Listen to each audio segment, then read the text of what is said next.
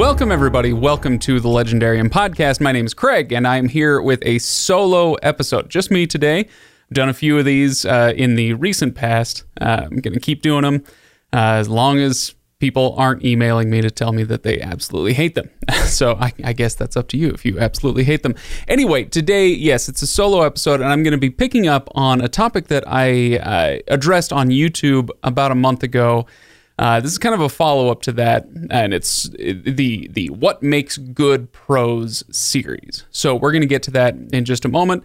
So I'm simultaneously recording this for the podcast and for YouTube. Hopefully it should work just fine for both. We're going to be reading some extensive passages, so if you want to read that, follow along on screen, then you can pop over to YouTube and go check that out. Otherwise, I am going to be reading the whole thing, so it's not like you'll miss anything. You'll just have to listen a little bit closer. Anyway, I do want to mention before I get started, go to thelegendarium.com. And also, I should say, if you're listening to this near the time that I put it out, go there and poke some holes in it. I got some emails from listeners who were saying, hey, this is broken on the site, that's broken on the site. And I actually really appreciate that because I don't look at it that closely all the time. And so if you notice something that's broken, a broken link or a page that goes nowhere, whatever, let me know so I can fix it. I'll also mention patreon.com/legendarium. I do want to shout that out. Thank you to all the new patrons who have been here in the last month or so. And I want to say this month, the month of July has been pretty bad as far as us putting out content. There's been vacations. We did JordanCon.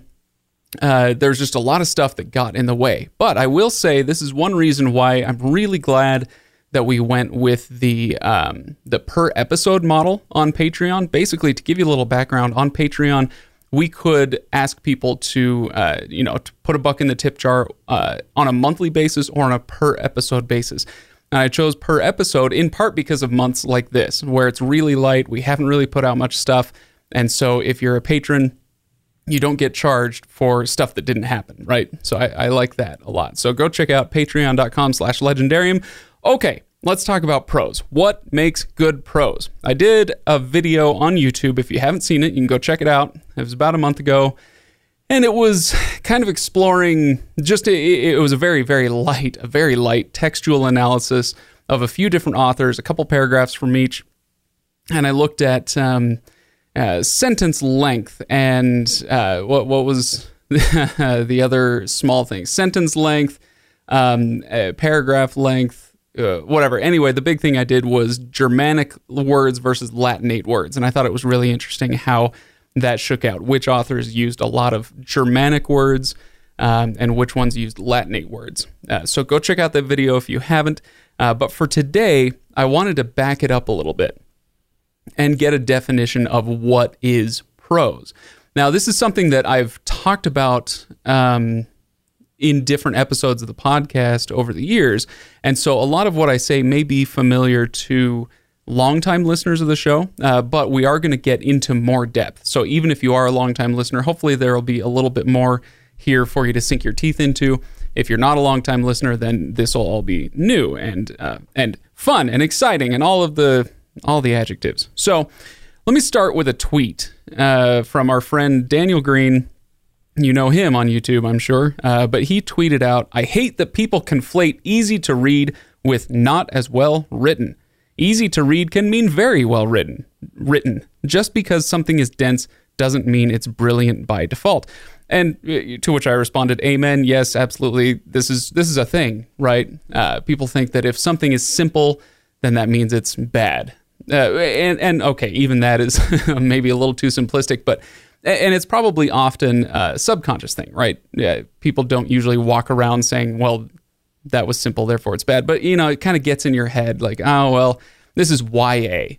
Or, you read the first Harry Potter book. Well, oh gosh, it's pretty simple. It's like, yeah, it's simple because it's written for a certain audience or whatever, but it's written very well.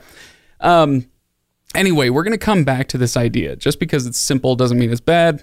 I want to talk about, like I said, I want to back up, talk about what prose is, get a good working definition of that, and then we'll come back to that concept.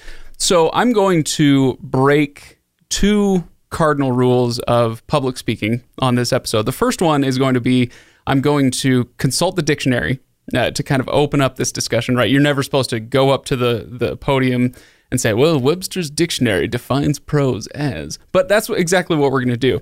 The second thing I'm going to do, like I mentioned earlier, is read an extended excerpt from something. Anyway, so let's go to the dictionary definition. If you just go on Google and Google the definition for poetic. Okay, so we're juxtaposing prosaic and poetic, because oftentimes that's the best way to define something, is in opposition to something else, or at least it helps you get on the path toward a definition of something. So if you go to the Google dictionary, and I can't remember where they pull it from, but I think it's Oxford dictionaries that they pull it from, so I'd say that's a pretty authoritative source. You pull up the word poetic, and it says that the two definitions are relating to or used in poetry. Okay, fine. Written in verse rather than prose. Okay, fine. Here's a third one: having an imaginative or sensitively emotional style or style of expression. Okay, that's interesting. Sensitively emotional style of expression, or imaginative. But now, check this out. Listen to the synonyms that are given for poetic. We've got metrical, poetical, lyrical, expressive, moving, symbolic, flowery. Okay, so keep that in mind. Those are all perfectly serviceable synonyms for poetic, I think.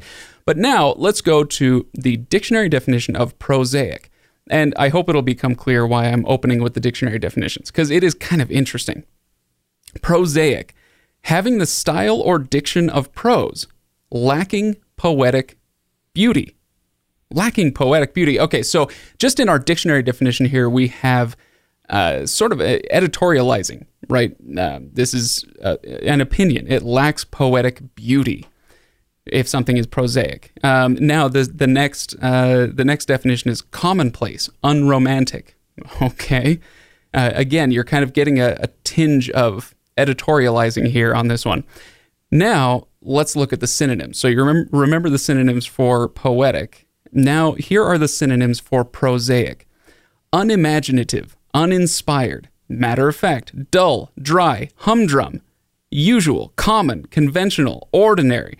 But especially those first ones: dull, dry, uninspired, unimaginative. Wow. Okay, so you could argue that this is a dictionary, and oftentimes they're trying to be more descriptive than prescriptive, and so they're simply listing synonyms that people tend to use, right? But even if that's the case, and it's not the dictionary trying to editorialize necessarily, even if it's the case that they're just describing the way that people use the language, this is really, I think, interesting and indicative of how we as a culture view the idea of prose. That prose is, that it's unimaginative, that it's dull, that in order for prose to be good, it must have a poetic flair. You have to drift into the poetic style if you want to be, lyrical, flowery, moving, expressive. These are all the synonyms for poetic. Anyway, so today my purpose is kind of to, this sounds so, I don't know, I feel a little bit full of myself when I say I want to rescue the idea of prose from the prison that it probably resides in your mind, thanks to the way that we as a culture think about prose and what prosaic means. So, anyway, prose, it gets a bad rap. I think that the bad rap is wildly unfair. I think prose is as valuable as poetry. I would probably argue more valuable, but if so, not by much. Poetry is great too. So with everything that I say here, don't misunderstand me. It's not that as I'm trying to rescue prose from its negative connotation, I am not saying that poetry is bad, or, that we should all err on the side of the prosaic at all times, or anything like that. I'm just saying it gets a bad rap. Let's see what we can do to fix that.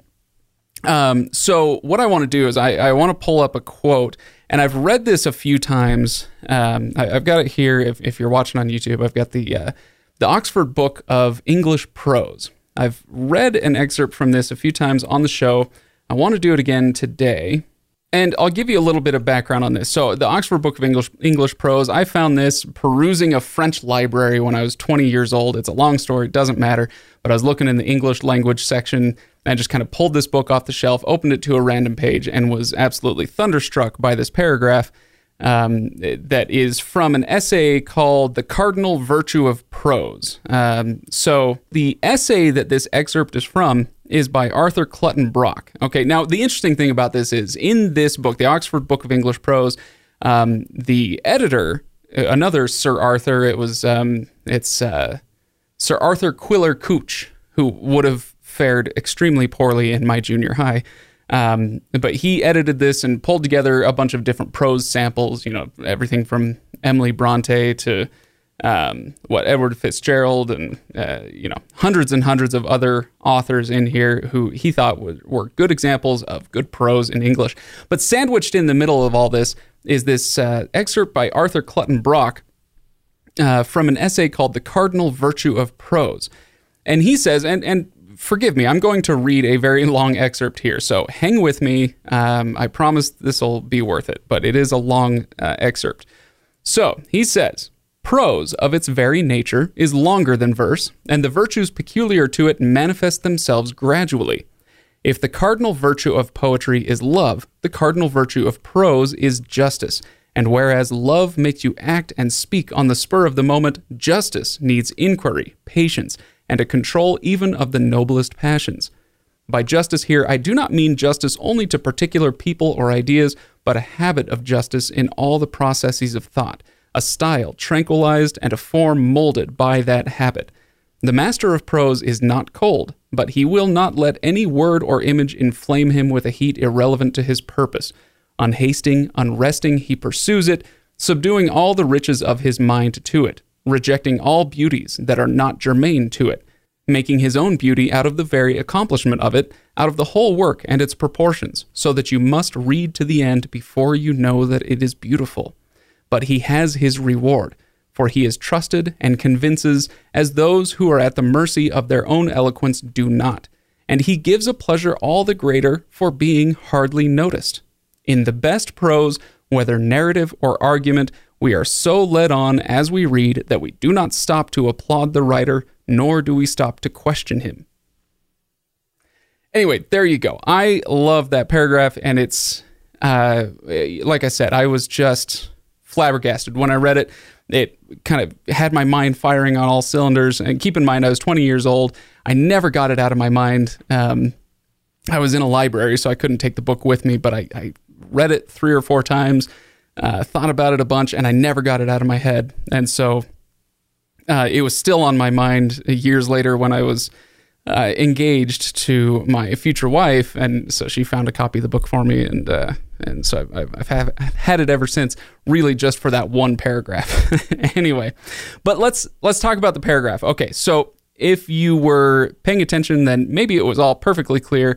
If not, let's break it down a little bit. So what he's saying, Arthur Clutton Brock is saying that prose is longer than poetry. This is pretty self-evident, right?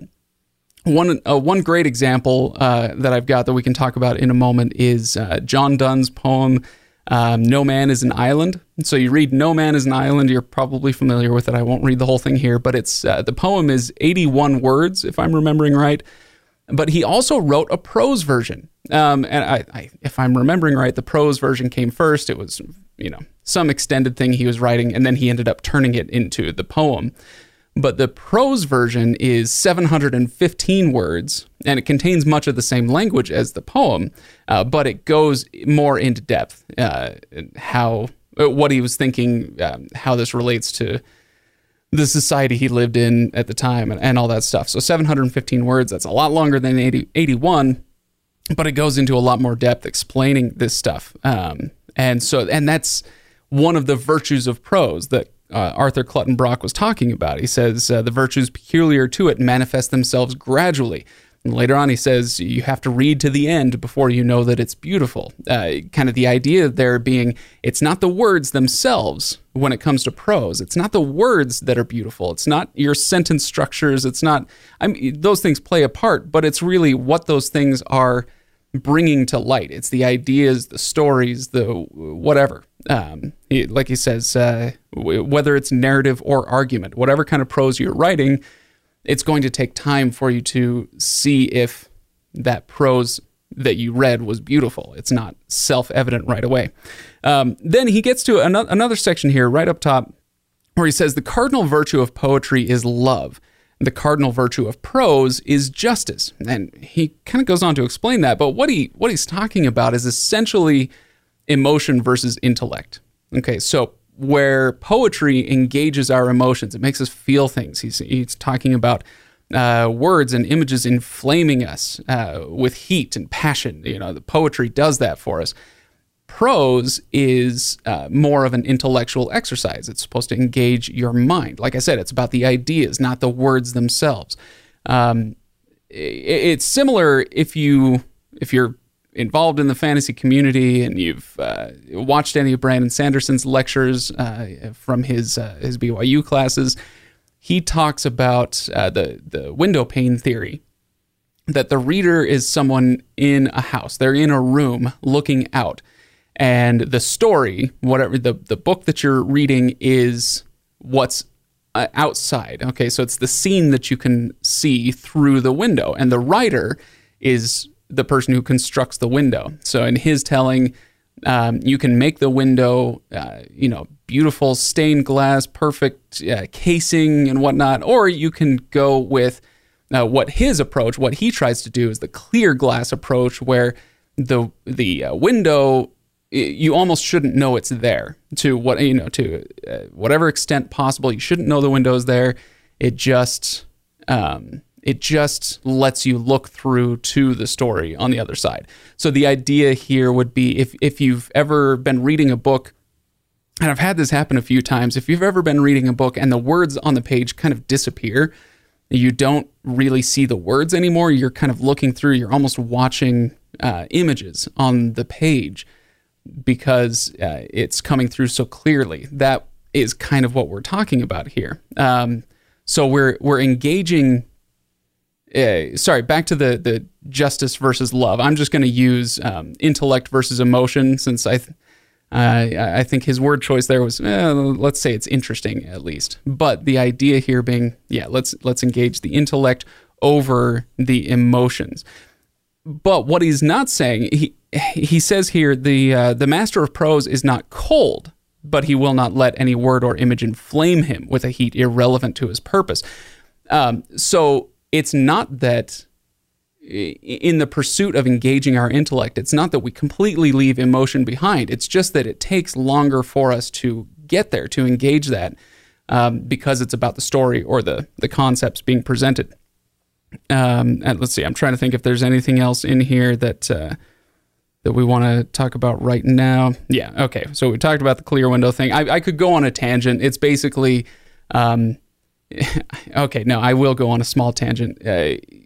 The difference here between prose and poetry is the same difference in our minds between enlightenment values of reason and logic versus romantic virtues of love and passion, those sorts of things, youth and movement and all that.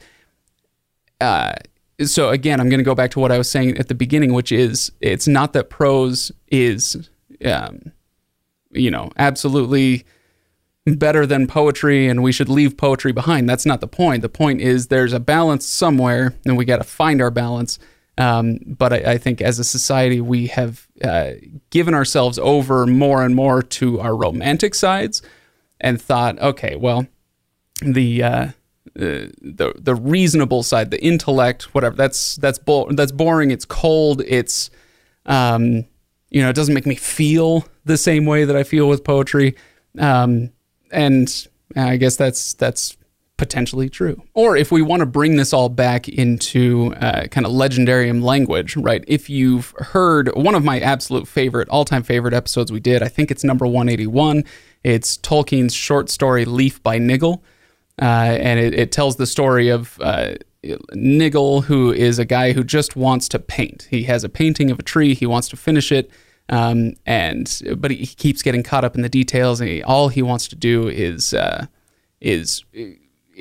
create his art. But he has a very annoying neighbor by the name of Parrish, and Parrish keeps bugging him about, hey, you got to take care of your yard, you need to clean your house, you have responsibilities and things you have to do. And Niggle and Parrish both die, and they go on to purgatory, I guess. And their task is to work together to create a paradise, so a kind of a paradisiacal way station. And the whole idea of the story is kind of this idea that I'm talking about, that prose and poetry need to be in balance, where Niggle, he's the poetic, he's the romantic. He wants to create art, and that's all he wants to do. All that Niggle Parrish can worry about is responsibility and taking care of the day-to-day, the mundane tasks, the things that have to get done every day in order to to get through life, basically. And their task is to work together and learn how to reconcile that side, or both sides. So essentially, it's an allegory for Tolkien himself, and what he went through in his life trying to balance those two things. And I think that's something we all go through. So if we're getting back to the definition, what is prose? Prose, and this kind of gets us toward what makes good prose. Prose is that clear glass. It's going back to that tweet from Daniel Green where he says, people conflate easy to read with not as well written. But the idea of prose is the easier to read it is, the better. The simplest way you can explain whatever concept you're talking about, that is the best way to do it from a prose standpoint. So prose isn't about being beautiful for its own sake. It's about making that window pane as clear as possible so that you can see the story or the argument on the other side. In reality, of course, prose doesn't work as well without a little bit of poetry in it. And likewise, if you had poetry that was purely poetic, that had no prosaic virtue behind it, nothing to explain, nothing to think about, well, that wouldn't be very valuable either. And so we have to find that Parrish versus Niggle, the balance, right, between the two, the romantic versus enlightenment virtues. There has to be some balance. The question is, where is that balance? And of course, that's going to be different for everybody. So like I said in that first video that I made, this idea of what is good prose, of course, it's all subjective. You are going to feel differently than the next person, than me, about what is good prose. And I think a lot of what it comes down to is where you draw the line, where you want the balance to be between prose and poetry. So now that we have what I think is a pretty good definition from Arthur Clutton Brock about what is prose, what makes good prose, it gives you that. It's not. Is objective framework the right term, or it's at least a common language that we could use to describe what we're talking about. And so if the examples, I mean, I've talked about Sanderson already, but the other examples that I gave on the podcast, the other very common one would be Patrick Rothfuss. He does much more of a stained glass style with his window, and your version of what the mix should be, prose versus poetry, may be further toward his side of things. And so you think that is very, lovely and valuable and all those things. But yeah, I hope this helps us to have, like I said, a common language, a common definition. Think about this and spread it around with people you talk to. Somebody says, this, I don't like this writer this author. They're not a good writer. The prose is bad. And sometimes that may be true. I don't want to dismiss out of hand the idea that prose can be bad. It can. You can be an unskilled prose artisan, right? But it could just be that somebody, when they say that prose is bad, what they mean is, I was hoping for something more poetic. And so next time you have a conversation like that, next time you hear somebody say, well, the prose is bad, you can ask them, what do you mean by that? What is it that you're looking for in prose? Why is it that you think that prose is bad? Is it just that it wasn't poetic enough? Fair enough. And now here's 8 other authors to recommend that maybe match up more with your style of reading. So anyway, gosh, I've gone on for quite long enough, I think. Hopefully this wasn't too painful with just me by myself. I think this is the longest solo one that I've done so far, if I'm not mistaken. Anyway, like I said, hope it's valuable. I hope it touches off some good conversations. And make sure you go to Discord to join in those conversations. Go to Patreon, do all the things. Anyway, thank you so much for listening. Thank you so much for watching if you're on YouTube. If you're not, then go on YouTube, subscribe, we'll do more videos. It'll be a great time. Thanks for watching, everybody, and listening. See you later.